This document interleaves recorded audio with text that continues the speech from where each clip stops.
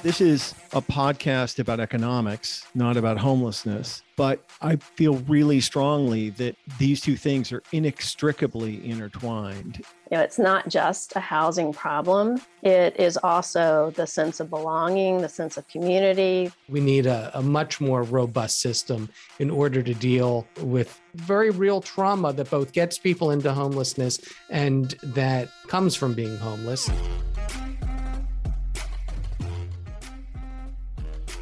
From the home offices of Civic Ventures in downtown Seattle, this is Pitchfork Economics with Nick Hanauer, the best place to get the truth about who gets what and why.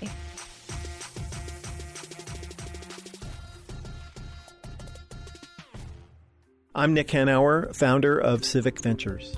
I'm David Goldstein, Senior Fellow at Civic Ventures. You know, one of the things about living out here in Seattle, here in Washington State, is that we get to be proud about having a very progressive city, a very progressive state, a very affluent and forward-looking region. But there are two things here that we're kind of ashamed of. One is we have by far the most regressive tax code in the country. And the other is we have one of the highest rates of homelessness in the country. And, you know, I don't think that they are unconnected. Yeah.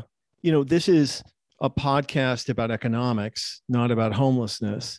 But I feel really strongly that these two things are inextricably intertwined. And I'm drawn to believe that our homelessness problem is a consequence of the social and economic arrangements we have chosen, both in our city and our country. And to be clear, everywhere in the country is facing homelessness at historically high rates right now. But even here in this supposedly very progressive city/county, we can't come to an agreement about how we should even deal with or help our most vulnerable populations. And we can't even come to an agreement about how we got to where we are. And you know, so much of it has to do with policy choices, as we talk about a lot on this podcast, that a lot of the problems we face today are the result of specific choices we've made over the past 40 years. But also, I think when it comes to homelessness, it's about how we misunderstand the problem. If you don't understand the problem, you're not going to be able to solve it. If you believe that homelessness is just people choosing to be homeless because, man, look at all the great services that Seattle provides. Let's move to Seattle. Well, then you're not going to come up with the proper solutions. You won't have the funding for mental illness, for behavioral issues. You won't take into account the high rates of trauma that people experience prior to homelessness, and not to mention the high rates of trauma that they experience within homelessness. And that's going to, you know, as we said before, it's if you don't understand the problem, if you're telling the wrong story, you're going to end up with the wrong policies. Yeah. But to be clear, you know, the numbers kind of don't really lie. A 2018 study found that in communities where people spend more than 32% of their income on rent, you can expect a much more rapid increase in homelessness.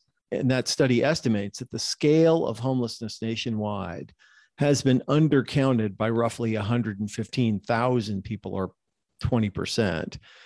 And the other piece of data that I think is just so persuasive is this 2017 bit of research that showed that a $100 average increase in rent in a place is associated with an increase in homelessness of between 6 and 32%. So a big part of the problem is the disconnect between the wages that people earn and the cost of housing.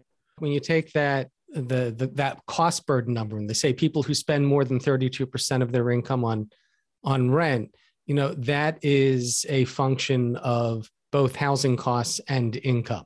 We often rail against neoliberalism, Nick, and part of that neoliberal trickle-down story is that people are poor because of bad choices they made. And if they only made better choices, they'd be doing as well as everybody else. But one thing we know is that people are not choosing to be homeless. People are homeless because they've fallen through an inadequate safety net, because we didn't catch and treat their traumas early, and because of extremely high rates of inequality, where we have flat wages and rising home prices. Yeah.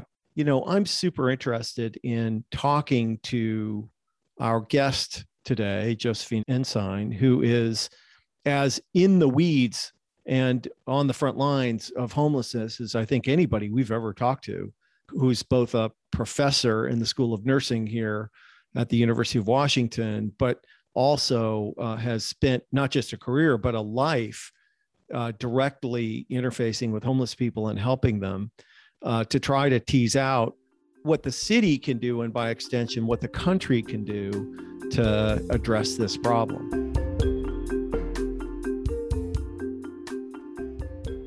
Josephine Ensign, and I am a professor in the School of Nursing at the University of Washington, and have worked in terms of homelessness for about going on 40 years, both as a nurse, as a researcher, as a policy worker, and also as an author.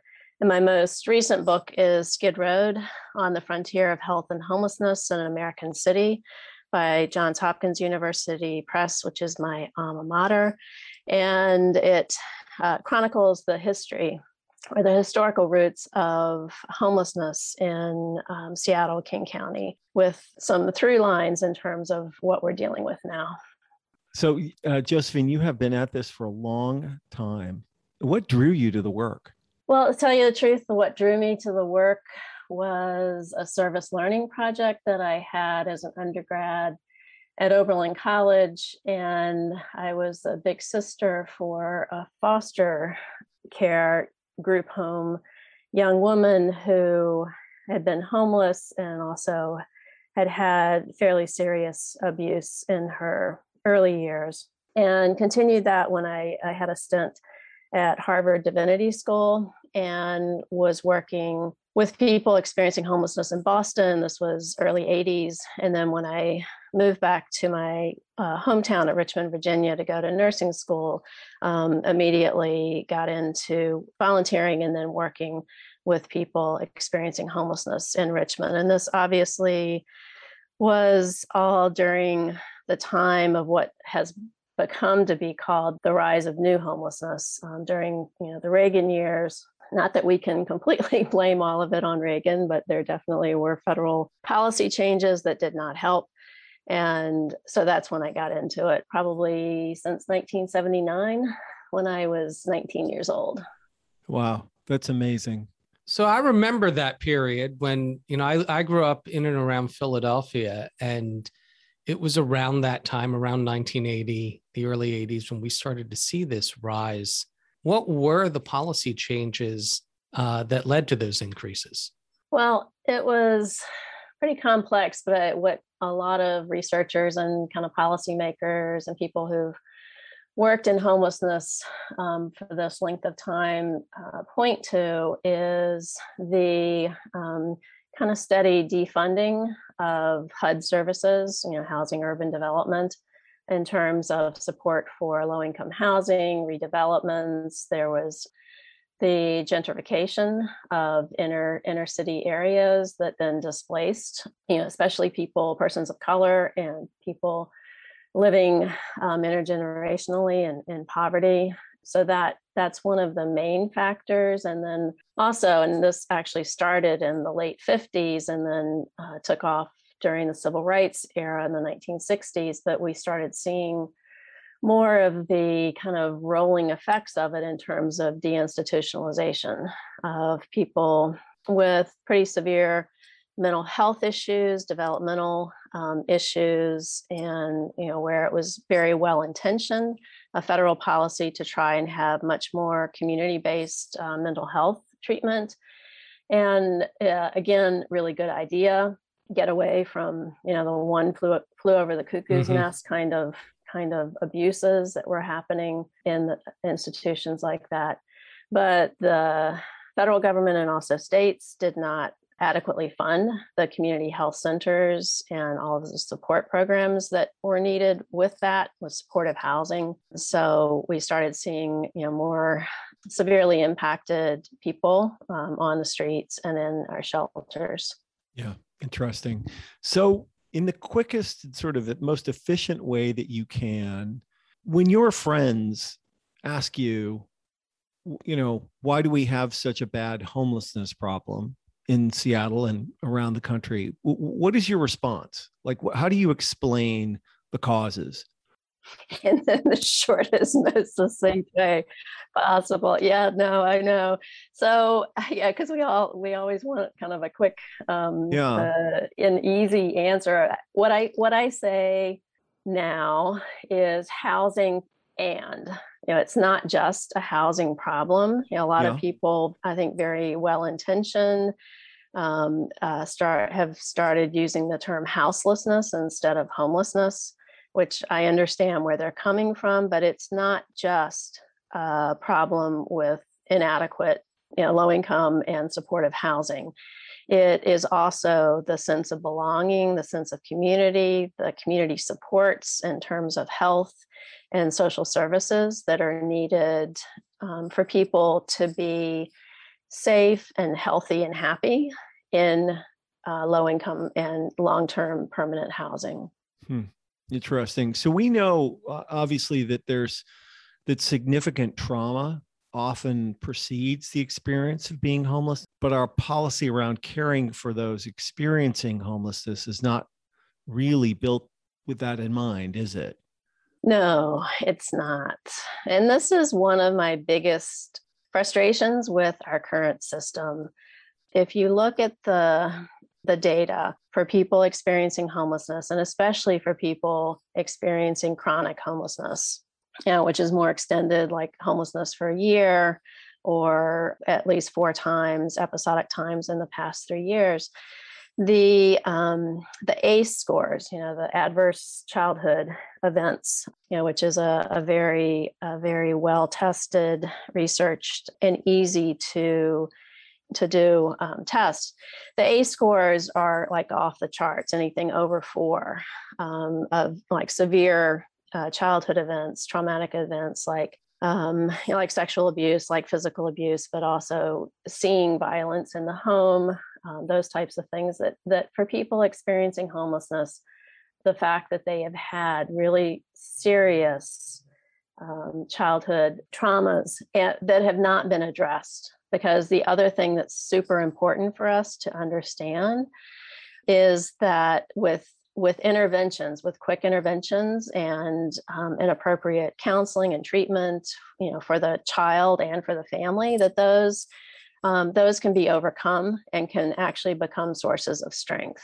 But yes, traumas oftentimes precede homelessness and then are compounded by the actual, being homeless, which is very unsafe and unsettling for all of us. That then complicates kind of getting out of homelessness and being healthy and have more stable living situations. Surely we don't have, do we have more mental illness and more childhood trauma than we had in the past? Or I'm assuming the rise in homelessness is attributable to other issues. Yes. I'm talking kind of nationally now, not just in Seattle. Right. But I think, obviously, stresses on families, because, most families really want to be, and most parents or parenting figures want to be, good parents, good guardians of their children. But the stressors on them in terms of economic kinds of fallout, being evicted, all of those types of things can can filter down to frustrations and violence towards their children. And then, we've seen this again nationally, but in Seattle as well, a really severe rise in intimate partner violence and also domestic violence during the pandemic. And that compounded for children and adolescents with the fact that they haven't been able to be in school, where there's school nurses, and in many cases, at least in the Seattle area, school-based clinics for like middle school and high school, where that can kind of be screened for and also kind of tied into other social services and supports. So I think there actually has been an increase. And we were seeing this in Seattle and King County even before the pandemic. Because in your book, you chronicle the history of homelessness in Seattle. And, our history, as you describe it, it's pretty mean to the poor. It's pretty gnarly. Yes, It is. Yes. I learned a lot about Seattle and King County. I think one of the most surprising things to me was being able to chronicle, because Seattle is a relatively new city in terms of the history of our country. Obviously, in terms of settler colonialism, part of it, and being able to chronicle from the very beginning with Doc Maynard and earlier Henry Yesler, how they were confronted with, like our first official homeless person who was also mentally ill, Sailor, and what to do about him, and then the Washington territorial and then state laws that were basically our poor laws, and how those were adapted from English poor laws, and how our kind of social stratification and how we view and treat people experiencing poverty is really pretty cruel. But I mean, do we do it worse than other places? We being Seattle? Yeah. Places like Delaware, where they literally branded people who were, they had to have armbands, saying I'm a poor person. So no, they did not. And, in jails. Yeah. My personal view is that in a society where more and more families are economically fragile, one of the byproducts of that is that families that used to be able to deal successfully with a difficulty within the family now don't have the resilience to do it, and that person becomes homeless. So do you agree with that? I mean, that economic inequality and rising housing prices and all the sort of economic stresses on people are driving this problem? Yeah, no, it's an interesting point. Obviously, there's also the whole thing of where, especially within healthcare, social services, where we screen for and recognize intimate partner violence more. But I think the other thing, besides rising inequality and especially in the Seattle area, our housing crisis, there's also been. And again, before Reagan, can't completely blame it all on him, but it definitely accelerated with his presidency of cutting back on social services and supports at the federal level, and then also states having to balance their budgets, like in the case of Washington, and having to cut certain things. So I think that kind of safety net, which especially because I've lived in and done research in the UK. They're not perfect, obviously, but they have a more robust. Well, they have a national healthcare service for one thing, but they have a more robust social service safety net, and so I think that's a big factor as well. Yeah, it has to be, because I'm actually in London right now, and I was in Madrid and Barcelona last week. And, you very occasionally see people on the street in these big cities, but it's at 100th the rate at which you see it in the United States.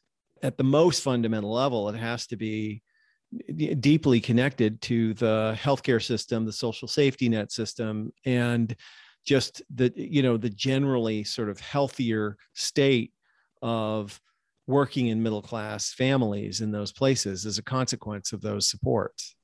Right. Josephine, you point out in the book that Seattle has the third highest number of homeless in the country after New York and San Francisco, and likely the highest per capita. What is it about Seattle then? Well, and one thing, the data in terms of being able to make those kind of comparisons in urban areas in the U.S. about homelessness, those got paused during the pandemic because we couldn't do the one night count last January. They're hoping to do it this January. I think, again, in looking back at the history from the very beginning of, again, settler colonial founding of Seattle, we've had one of the highest per capita rates of homelessness in the country. And a lot of that. How long? Since the beginning. Because if you think about it, what were the main industries? At the beginning of Seattle was logging, fishing, high rates of injuries, mostly men who were separated from their families, came west or came from other countries to work, and it was very seasonal work, and so during the off season, they really didn't have a place to stay, so they would camp out on Seattle beaches, the shanty towns that kind of grew up down in Pioneer Square. And, so again, looking at that just in terms of the history of the founding of Seattle, what traditionally our industries have been based on. And then also the whole thing, and that's why I have Frontier still in the title of my book, because Seattle has always been kind of a frontier, the end of the world kind of a thing in terms of the Westering notion of you just go out west to find your fortune. And even, obviously as the railroads were being built, it was literally the end of the line. So that's why I think that we have traditionally had one of the highest rates of homelessness. And then, and just looking at the more contemporary picture of it, it's a city of opportunity. Some of the richest people in the world, but it's also, the contrast with people in abject poverty and homelessness, and especially around the cost of living, and especially the cost of housing has been a main factor. And, it is interesting that you have to remind people that the overwhelming majority of people who are homeless in Seattle first became homeless in Washington State. They didn't move here, intent right. on becoming homeless because, we're the land of plenty for people who are homeless. That's not the case. I've had a lot of patients. I had one on Sunday, a woman who moved here, from Kentucky, used all of her savings to move out here with the promise of a job that fell through. And then, just the cost of living, she's living in shelters, and, and she's highly educated too. So yeah, that's an important point, that people move out here for the opportunity. You point out, I think you cite that Raj Chetty study, right, that actually Seattle is one of the places where people growing up in poverty have the best chance of getting out.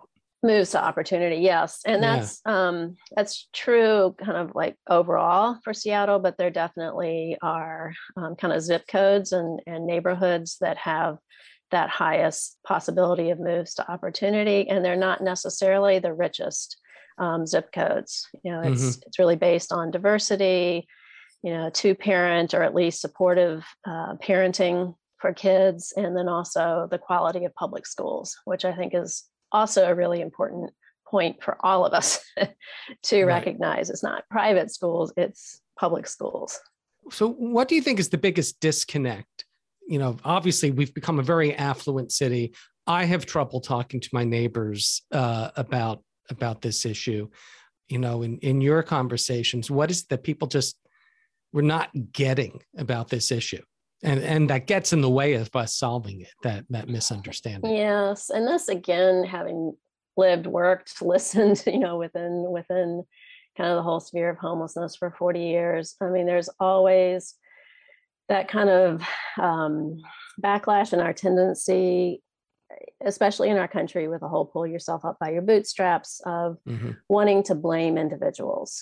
So, again, you hear, oh, they're all mentally ill. They need to be locked up at Western State. The police need to do more, or that they're all drug users.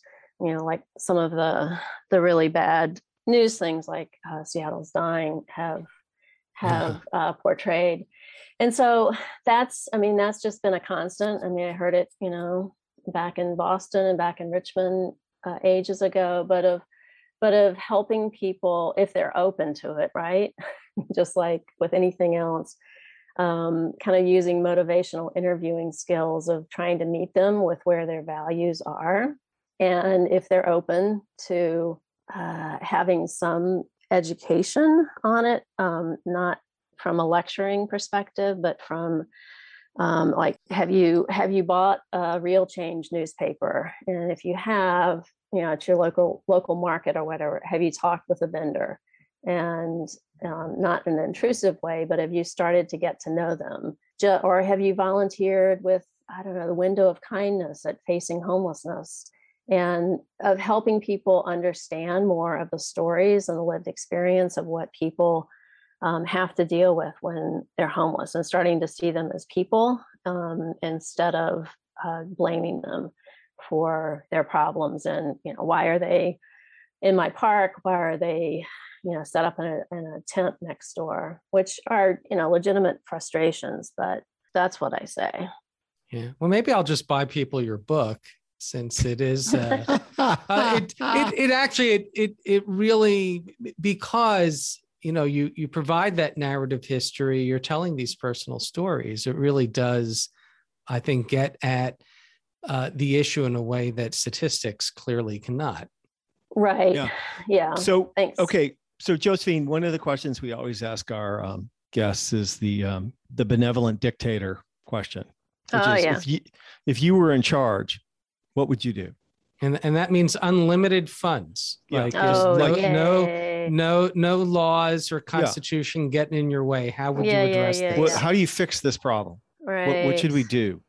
Well, first of all, I find hope in the newly formed King County Homelessness Regional Authority, because it's been piecemeal for so long, and places kind of working against each other. I also find encouragement and would fund more in terms of what Mark Duns is doing. And with the lived experience in the past of homelessness, I think that's super important. They're starting on the downtown corridor, I'm sure, with pressure from businesses, but okay, that is where the most people visibly homeless are.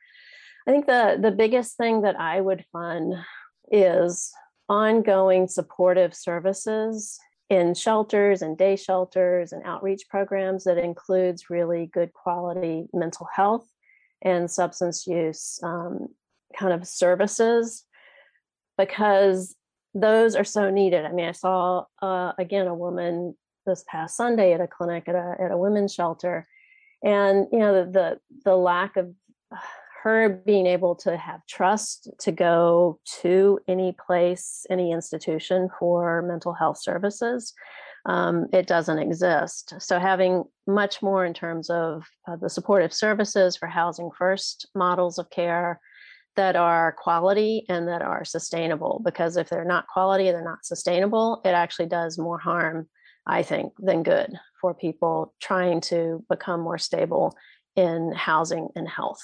Awesome. And we always ask one final question, although it's not hard to understand your motivations, but why do you do this work? Because I have to. I mean, it's, and because I have to. It's something that, obviously since the beginning of my identity formation, it's been something that I'm passionate about. Again, having lived through a version of homelessness as a young adult, of knowing that part of it. I know many other people don't have the advantages that I have for getting out of that fairly quickly, but I feel I feel that it's just something that I have to do, not, necessarily from a religious, calling perspective, but just from a humanistic perspective. It's something that I love. I love working, with people and trying to build trust and connect them with services that they might want and benefit from.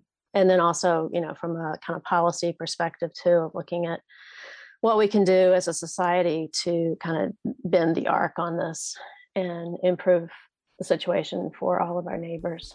Well, thank you for being with us. Well, thank you for having me. Fascinating. So Goldie, we should explain to our listeners what Real Change is, because Josephine mentioned it. Right. So Real Change is a weekly newspaper in Seattle that is partially written and edited by homeless and formerly homeless people, but more importantly, distributed by the homeless. Yeah. So there are Real Change vendors throughout the city, and I think it's $2 an issue now, and it's a way to get them back into work and hopefully back into a home. What are your takeaways, Goldie? Well, I think, again, and I urge people to read the book. It's called Skid Road: On the Frontier of Health and Homelessness in an American City. And I wish a lot more Seattleites would read it so they'd understand the long history of homelessness in Seattle and how our instincts in responding to it are basically all wrong. My big takeaway from this conversation is that we don't do the one thing or the couple things that are necessary to be done. As Josephine points out, we vastly underfund mental health and social services in Washington State and throughout the country. We need a much more robust system in order to deal with the very, very real trauma that both gets people into homelessness and that comes from being homeless. But the other thing is, there is a solution, and it's actually not the most expensive solution, Nick, and that is house people. Build more housing, build more shelters, build more permanent supportive housing. I've seen estimates that say it costs between $30,000 and $50,000 a year every homeless person in terms of dealing with the criminal justice system and emergency rooms and everything else. It's just so much cheaper to house people than it is to leave them homeless. Yeah, absolutely. And at the end of the day, you reap what you sow. We have this neoliberal economic system that's made a few people rich and everybody else more fragile. And homelessness is the inevitable output of that system. It's an outcome that you basically cannot avoid if you accept the economic system that we have. Again, please buy and read Josephine Ensign's new book, Skid Road: On the Frontier of Health and Homelessness in an American City.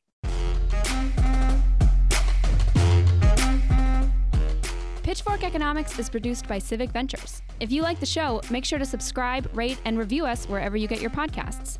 Find us on Twitter and Facebook at Civic Action and Nick Hanauer. Follow our writing on Medium at Civic Skunkworks, and peek behind the podcast scenes on Instagram at Pitchfork Economics. As always, from our team at Civic Ventures, thanks for listening. See you next week.